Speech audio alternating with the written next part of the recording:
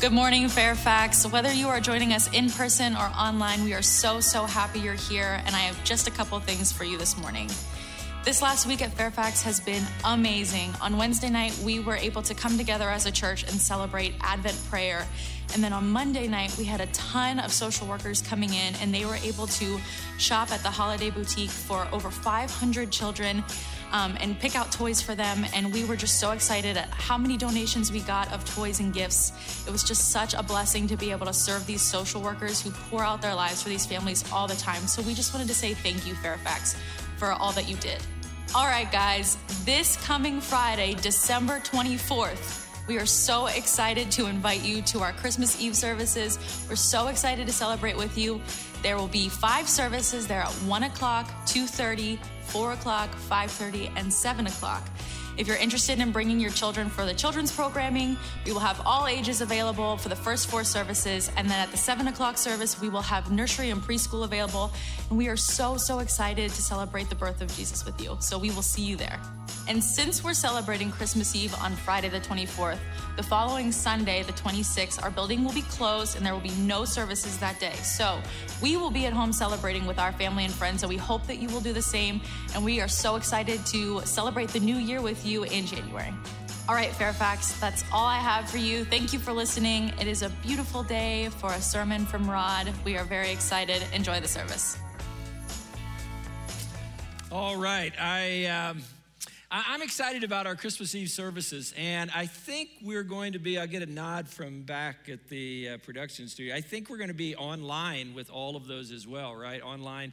So all 5 services, and so whether you're watching online or whether you're going to be here in person, and I would encourage you, think about someone in your life that maybe hasn't been able to connect for whatever reason with church, and just think about inviting them to be a part of that with you. It's just kind of a special season, and oftentimes people are open to that. And even those of you that are going to be watching online, invite someone to watch online with you.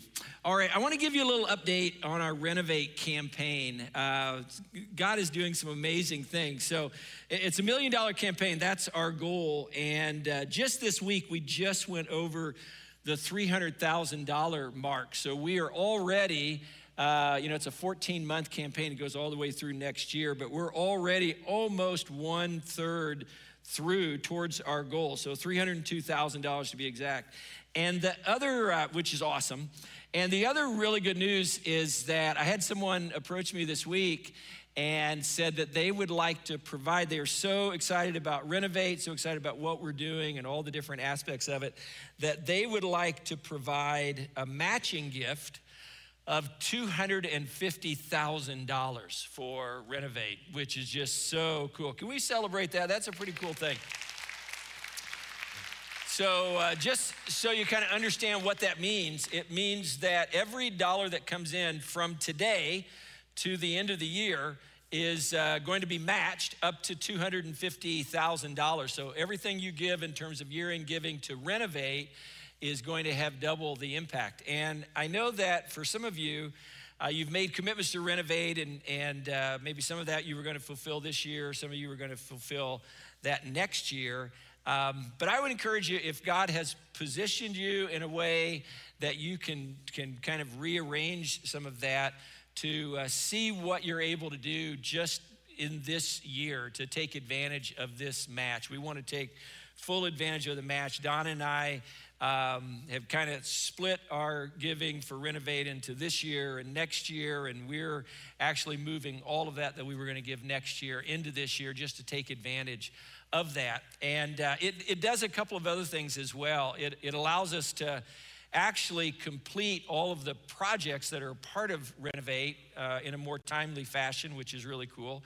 And it allows us to get on the task of building the homes that we want to rebuild down in Haiti. Part of the Renovate project is rebuilding homes that have been devastated by the earthquake that took place there this last year. And we want to come alongside some families. We've identified some families going to be rebuilding some homes. It's really cool. But if we finish strong this year, that allows us to jump on that even quicker. And it's been really cool. We've had some other churches that have found out that part of our Renovate project has to do with renovating homes, rebuilding homes in Haiti.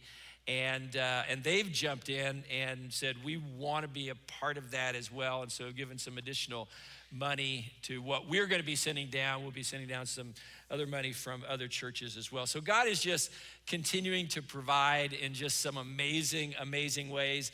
And I'm so thankful for your part in that. So thankful for this individual that has come forward and wants to give this match. It's a very, very generous thing. We want to take full advantage of that. And I'll keep you posted between now and the end of the year of just like where we are as it relates to that match so that you can kind of stay current on that. All right, we're in the third week of our Advent series. It's called The Gift, and it's based on just 2 chapters, actually a chapter and a half in Luke, chapter 1 and the first part of chapter 2. And the first thing that we looked at the first week was the story of Elizabeth and Zechariah. And we talked about the gift of preparing. And we talked about how oftentimes we find ourselves in these seasons where they feel like seasons of abandonment. They feel like God is a million miles away, that we can't hear from God. It feels like we are going through like what the Israelites went through in the 400 years of silence. It feels like we're just in this moment of silence. But actually in these periods that sometimes feel like periods of abandonment, they're actually seasons of preparation. And they are preparing us for whatever it is next that God wants to do in our lives. And then last week we looked at the Annunciation, the announcement, the great announcement when the angel came to Mary and told her that God was sending a savior, a king into the world to establish a kingdom that would never end, and that Mary is the one who's been chosen by God to give birth to the king and the savior, the Son of God, the second person of the Trinity. And we talked about how this was not the dream that Mary had for her life. Like this, in some respects, represented kind of some shattered dreams, but Mary embraced what God was doing and gave her shattered dreams to God and allowed herself to embrace the new dream, the better dream, the bigger dream that God had for her life. And we talked about how that's just true in our lives, that when we experience dreams that are shattered, that if we are willing to give those to God, that God is often able to do something bigger and better than we could have possibly imagined. And I've had some conversations with folks this week who have come up and said, you know, it's been so interesting, like that's been the season that I've been in, is that it feels like a lot of the dreams that I had just is not the way my life has gone. And God has taken those, and I'm experiencing some things, doing some things, accomplishing some things for the kingdom that I never saw myself doing. And it's all because of giving those shattered dreams to God and allowing him to do something better, something bigger in my life. And then today we're looking at the song that Mary eventually breaks into in response to the new dream that God has given her. And in a sense, it's like the very first Christmas carol. And before we look at the song, I want to go back to Mary's response to the angel in verse 38. So just to give you some context, the angel comes to Mary, catches her off guard, says, you are about to be, the mother of the Son of God, the Savior of the world, the Messiah that's coming into the world. And she listens to that, asks some questions, and then in the end, she gets to this point, verse 38. We talked about it last week. I'm the Lord's servant, Mary answered. May it be to me as you have said.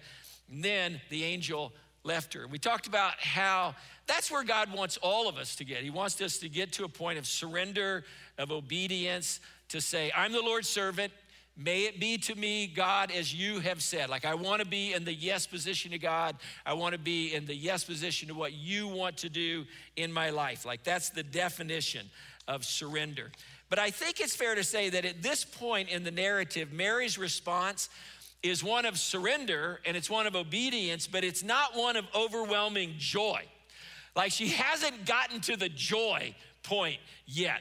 the joy of what's happening here, the joy of what's happening in the world. It just hasn't, the joy has not hit her yet. She's in an obedient response. She's in a response of surrender. I'm the Lord's servant. May it be to me as you have said. I want to say yes, God, to whatever it is, but there's not this sense of joy. And sometimes the same thing happens to us. Like we say yes to the Lord because we know it's the right thing to do. We want to be obedient. We want to be in the yes position to God. We want to respond to what God is saying. We want to be God's servant. We want to be able to say, may it be to me as you have said, but there's not necessarily a lot of joy. And that can be true in a lot of areas of our lives, but I think the place where it's maybe most true or most obvious, at least in my own life, is when that obedience and surrender has to do with money, right? Like we know that God owns everything. We know that he has given us stewardship over what is actually his. We know that God wants us to live these generous lives where we give away our stuff and all of that, and that he wants us to at least give away a tenth, a tithe of everything. We know all of that biblically, but we aren't necessarily filled with joy over it. Like we can know it, we can be obedient to it, we can say yes to it, but sometimes we're not filled with joy. Like we aren't breaking into glorious song over the fact that we are tithing. We're not breaking into glorious song over the fact that we are giving things away. All of the new Christian songs that, get written every year, I have never heard a song about how joyful it is to tithe. Like those are just not out there. Like I've never heard this is the day that the Lord has made. We will be joyful and give our tithes. Like that, there's no songs like that are out there. And there's nothing really wrong with the fact that sometimes our obedience and our surrender precedes our joy. That's just the way it is sometimes, that our obedience, our surrender precedes our joy. Sometimes obedience and surrender is the best that we can do in the moment. And I think in verse 38, that's a reflection of what's going on in Mary's life. At that point, the best she can do in response to what the angel is saying to her is to surrender to that, to say, I'm God's servant. May it be to me as you have said. But there's not really this sense of joy. But then we talked about last week how this encounter with the angel is then followed up by this encounter that Mary has with her older cousin Elizabeth. And when she gets to Elizabeth, I know we read this last week, but I want to read it again and look at it through a little bit different lens. When she gets to Elizabeth, this is what happens. Verse 39. At that time, Mary got ready. She'd gotten all this information from the angel. She's trying to figure all this out, and hurried to a town in the hill country of Judea, where she entered Zachariah's home and greeted Elizabeth. When Elizabeth heard Mary's greeting, the baby leaped in her womb, and Elizabeth was filled with joy. And in a loud voice, she exclaimed, "Blessed are you among women. Blessed is the child you will bear." And then Elizabeth goes on to say, "But why am I so favored that the mother of my Lord should come to me? As soon as the sound of your greeting reached my ears, the baby in my womb leaped for joy. Blessed is she who has believed what the Lord has said to her will be accomplished." Now, here's the deal. What Elizabeth says to her actually kind of hits Mary like a ton of bricks. It gives her this whole new perspective on what is happening to her, and this whole new perspective on the importance of the role that she is playing in what God is doing. Remember, socially, Mary was like a nobody. She was a nobody in that culture. We're told in Luke 2 that when she and Joseph go to the temple to give an offering for Jesus, for the son they've had, that was a typical thing a Jewish family would do, that they actually offered 2 pigeons. And 2 pigeons was like the offering that was prescribed for the poorest of the poor. People that couldn't give any other kind of offering, they gave these 2 pigeons. And given the fact that Mary was not only poor, but she was an unwed mother, it just lowered her social standing even further in that culture. But now, think about this. Now, this woman who is just a nobody in culture walks into Elizabeth's house. And Elizabeth immediately shows her honor Elizabeth is deferential to her.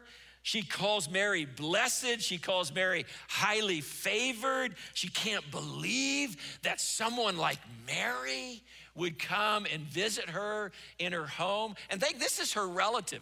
Like we're usually not deferential to any relatives. Doesn't matter who it is. Like, I don't know the last time that you said to like someone in your family, like, I can't believe that I have the honor of having my brother come to my house. You know, it's just like not what we do, but like, she's like, I can't believe that you, Mary, have come to my humble abode. It's this kind of response that Mary has never experienced in her life before. But Mary is even more overwhelmed by what Elizabeth says about Jesus. Elizabeth says a couple of interesting things about Jesus. In verse 45, she says, blessed is she who has believed that what the Lord has said to her will be accomplished.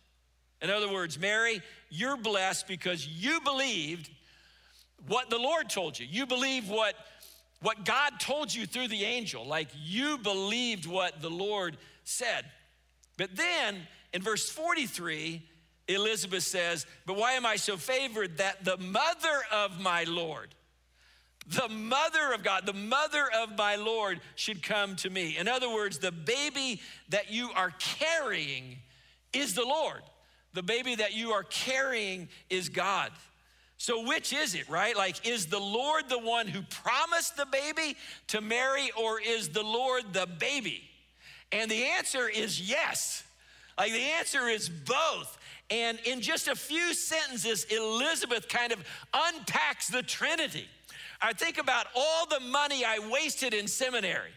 Like 90 hours. I can't believe I did a 90-hour master's degree. I had no idea that no one does a 90-hour master's degree. But all of the money that I wasted trying to understand theologically what Mary basically summarizes in like 2 sentences.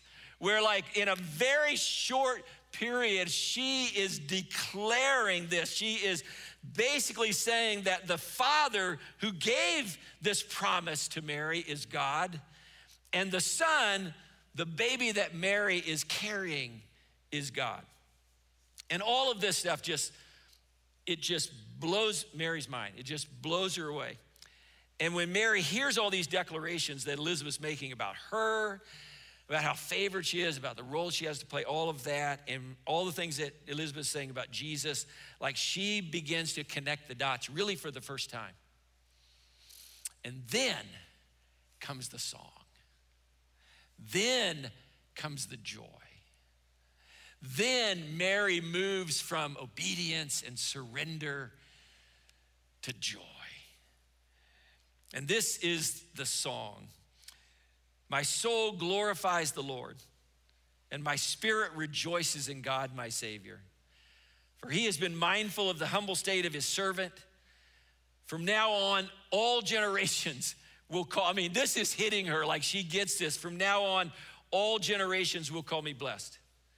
For the mighty one has done great things for me. Holy is his name. His mercy extends to those who fear him from generation to generation. He's performed mighty deeds with his arm. He scattered those who are proud in their inmost thoughts. He has brought down rulers from their thrones, but he's lifted up the humble. He's filled the hungry with good things, but he sent the rich away empty. He's helped his servant Israel, remembering to be merciful to Abraham and his descendants forever, even as he said to our fathers.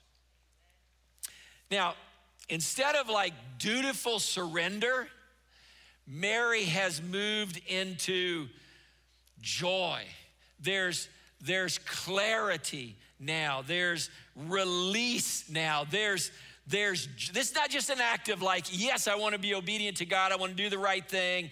I know this is what God requires of me. No, this is like way more than that now. This is clarity and release and a sense of pure joy.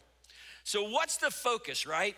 What's bringing Mary joy? Well, 2 things. One, she's filled with joy over the role that she has the opportunity to play in God's redemption story. She starts by declaring this. Look at verse 46 again. My soul glorifies the Lord. My spirit rejoices in God, my Savior, for he has been mindful of the humble state of his servant. From now on, generations will call me blessed, for the mighty one has done great things for me. Holy is his name. God is using me in a way that I never imagined that he could use me. Now, if you grew up in a church like I did, and we have folks in our church who have come from all different kinds of church backgrounds, and some that have come from no church background, and this kind of their first experience in like what church is all about. But if you came from a church that's like the church that I grew up in, Mary's role in the redemption story may have been a little downplayed, right? Just a little downplayed, that she was like one of the characters in the Christmas narrative, but she's not, biblically, she's not just one of the characters in the Christmas narrative. Like outside of Jesus himself, like she is the main character. She gave birth to the divine.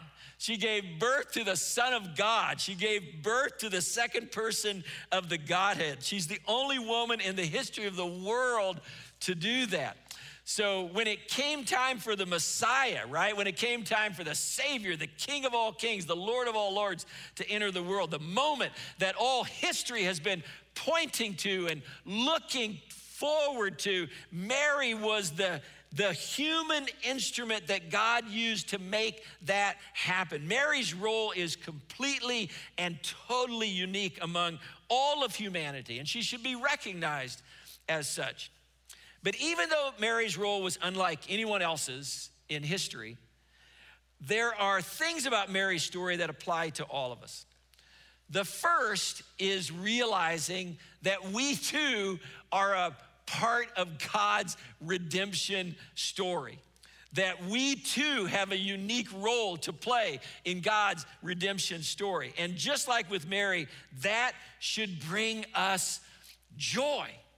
Now, the role that you play in God's redemption story may not cause all generations to call you blessed. Mary said, all generations are gonna call me blessed. And the role that you have to play and the role that I have to play may not cause all generations to call us blessed, but those who are impacted by your life will call you blessed. And that impact will almost certainly be multi-generational. One of my favorite songs that we sing as a church is called The Blessing. And one of the verses says, may his favor be upon you and 1,000 generations and your family and your children and their children and their children. The role you play in God's redemption story, folks, will outlive you. It is bigger than you. It is bigger than just your life. So rejoice in that. Rejoice in the opportunity that you have to give. Rejoice in the opportunity that you have to serve. Rejoice in the opportunity that you have to share. Like find joy in the midst of the sacrifice. Find joy in the midst of the exhaustion sometimes. Find joy in the midst of it all because people you will never meet this side of heaven will call you blessed for the role that you play in God's redemption story. The other place where Mary's story connects with our story is the realization that just because God is using her doesn't mean that she's not broken. Sometimes we ignore our brokenness or we minimize our brokenness because God's using us in some way. And it's like, well, I can't be that broken if God is doing all this amazing stuff through me and having this impact through me, and I'm doing these things to help other people and help my family, whatever it is. Like, I can't be that broken because God is using me. But that's just not true. It's not that the more powerfully God uses us, the less broken we must be. Because God uses broken people. If God did not use broken people, there would be no one to use because all of us are broken, including Mary. Some of you grew up in churches that were the complete opposite of the church I grew up in. And in the church you grew up in, Mary's role, and Mary wasn't downplayed, like Mary was almost deified, that she was viewed as sinless in the same way that Jesus is sinless, that she didn't need forgiveness for her sins because she was without sin. But even in the midst of her overwhelming joy over the unique role that she is playing in God's redemption story, Mary recognizes her own brokenness, because she says in verse 47, my spirit rejoices in God, my Savior. Not just the Savior, not just the Savior for all those people out there who need a Savior, but my soul rejoices in my Savior. Mary realizes that even though God is using her to bring the Savior, the Messiah, into the world, and that's an amazingly unique role that she has in God's redemption story, she realizes it doesn't change her need for that Savior. Just because she's bringing the Savior into the world doesn't mean that she doesn't need that Savior. She too needs the forgiveness that her Son has come into the world to provide. She too needs to confess her sins and deal with her own brokenness and with her own stuff. So do not let the powerful way that God is using you, do not let the fact that there's some good things that you are involved in and doing, don't let that keep you from dealing with your own stuff. Joy and repentance are not mutually exclusive. Joy and confession are not mutually exclusive. So Mary is filled with joy over the role that she has the opportunity to play in God's redemption story. But secondly, she's filled with joy just over the story itself. Like not just over the role that she has to play in it, but just over the story of redemption. And in the second half, so like the first half of the song, she's talking primarily about like how this impacts her. And then in the second half of the song, it's just like how this impacts the world. And she is just filled with glorious joy over what God is doing. Look at verse 50 and following again. It says, the Lord's mercy extends to those who fear him from generation to generation. He's performed mighty deeds with his arm. He has scattered those who are proud in their inmost thoughts. He has brought down rulers from their thrones, but he's lifted up the humble. He's filled the hungry with good things, but he's sent the rich away. He's helped his servant Israel, remembering to be merciful to Abraham and his descendants forever, even as he said to our fathers. So when you get to verses 54 and 55, it's clear that this story of grace that she's talking about, this story of mercy that she's talking about, this story of forgiveness is all about Jesus, because she talks about how God has shown mercy to Abraham and all of his descendants, which includes us, has shown mercy to Abraham and all of his descendants forever. And the fulfillment of the promise to show mercy and grace to Abraham's descendants forever is only found in Jesus. Now, as you listen to Mary's song, you realize that she is not saying that God's mercy and God's grace like lifts up the good and brings down the bad. And that's your first inclination when you listen to like, well, God does this to these folks and God responds this way to these folks, is that you read that and at first it's kind of like, oh, I get it. Like God gives grace and mercy to the good and then takes down the bad. He lifts up the good and then he takes down the bad people. The good people are the ones that he shows favor to, and the bad people are the ones that he brings down. But the reality is that she's saying just the opposite. She's saying that God's grace lifts up those who know they are bad. That God's grace lifts up those who know they need grace. And it brings down those who think they are good because they have all this money or they have all this power, they've been entrusted with all this, like they think they're good and they don't need God's grace. I have a friend who has a sailboat and sails a lot, and I don't know much about sailing, but because of my friend, I've gotten to know a little bit more about it, and I've started to read some things about it as well.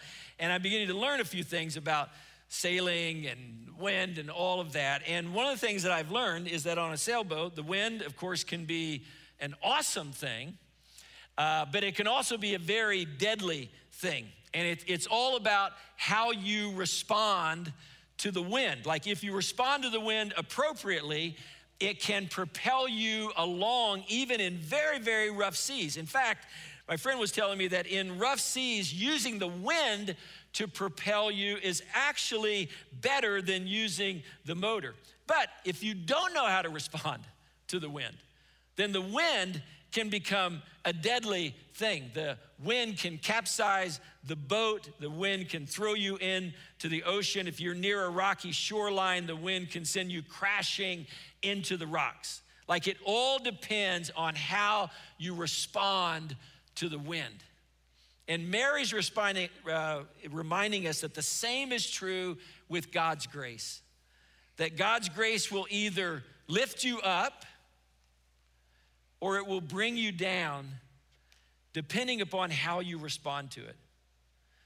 For those who are humble and know that they are in need of God's grace, in need of God's mercy, recognize their brokenness and recognize their need for rescue and a rescuer, it will lift them up. But for those who are proud and arrogant and don't think that they are in need of God's grace and are completely and totally self-sufficient, that it will bring them down.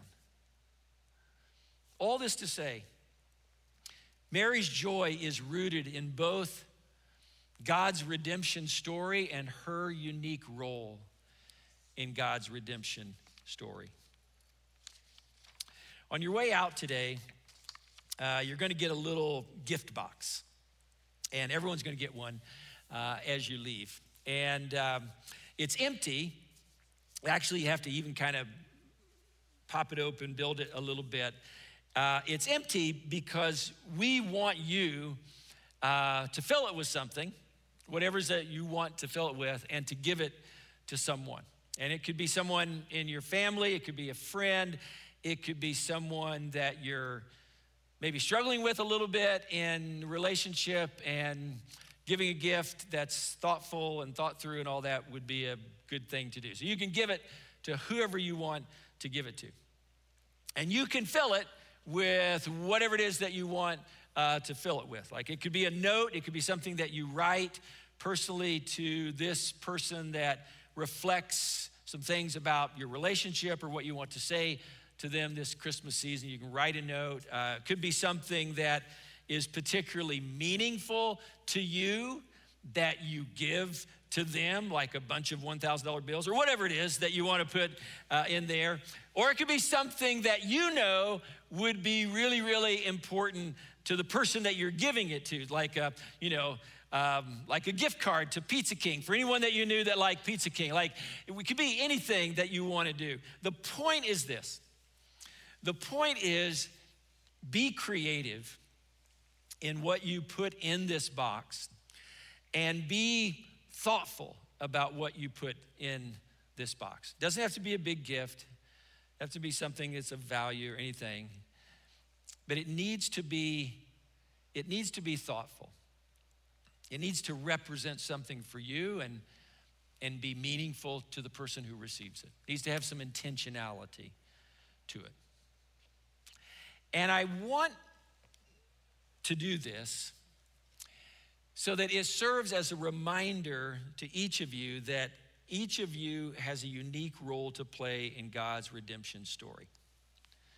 So that as you share this little gift with someone, that it reminds you of the unique role that you have in sharing the gift. Not just gifts, but the gift of sharing Jesus.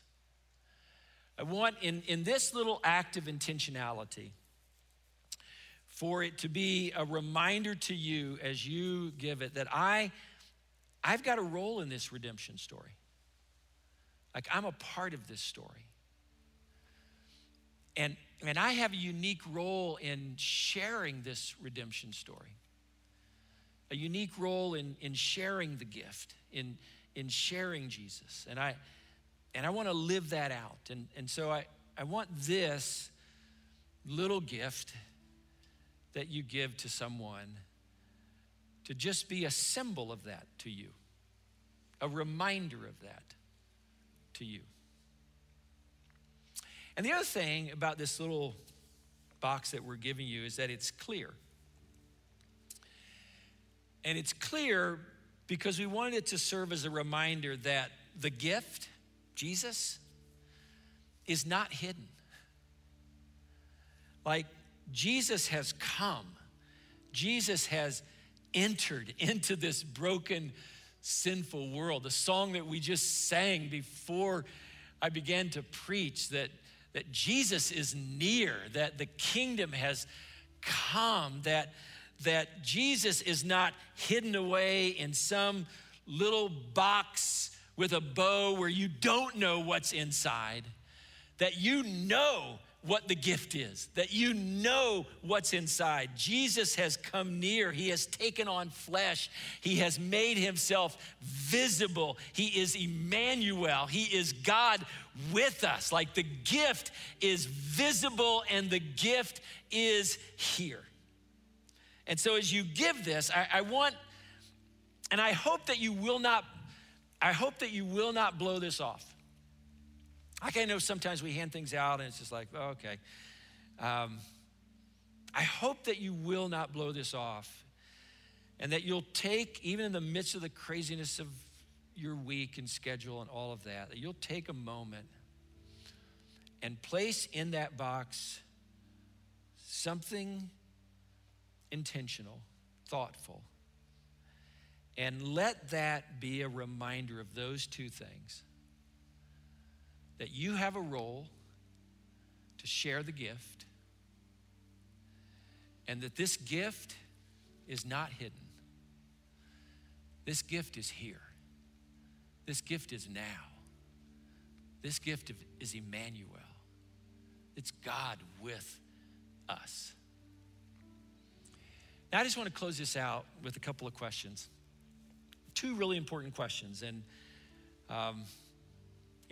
these are not these questions where you have to raise your hand or anything. It's just kind of you and God and a little inventory of where you are. So, and God already knows the answer. So there's no sense in not being honest with yourself when God already knows. So this is the first question I want to ask. Like, have you received the gift? You can't give a gift if you haven't received the gift. Have you humbled yourself before the Lord and recognized your brokenness and your need for a Savior and your need for forgiveness, and the fact that you can't navigate this thing on your own, that there is brokenness there and there is sin there that needs to be forgiven so that the slate can be wiped clean? Like, have you received the gift? And if you haven't received the gift, like, my prayer for you today is going to be that today is the day that you receive the gift. And if you have, you've already received the gift. The second question is, like, are you sharing the gift? Like, have you embraced the unique role that you have to play in God's redemption story? Like, it doesn't matter whether that's a big role or a small role. It's your role. No one's story is exactly like your story. No one's experiences are exactly like your experiences. And no one has exactly the same role to play in God's redemption story that you have to play. And so have you embraced, like, your unique role in God's redemption story? And are you living that out? in the midst of all of the craziness of life and the business of life and everything else that goes on, like, are you finding ways to live out your unique role in God's redemption story? God, we are so thankful for what you have done for us. We are thankful for the gift of salvation, the gift of forgiveness, the gift of transformation, the gift of a new life. And so, Lord, if there is anyone here watching online, here in the blue seats, that has never really received the gift, like never really humbled themselves before you, just admitted their brokenness and just said, I need the gift. I need your forgiveness. I need your grace. I need your mercy. So come into my life as my Savior and my Lord. And Lord, I pray for those of us who have received the gift that we would share the gift, that we would embrace our unique role in your redemption story, and that we would recognize that the gift is here. It's not hidden. The gift is Emmanuel. The gift is God with us. And you have called us to be a part of that redemption story of sharing that gift with the world. And we pray all of this in the name of Jesus, the gift. Amen. Would you stand together as we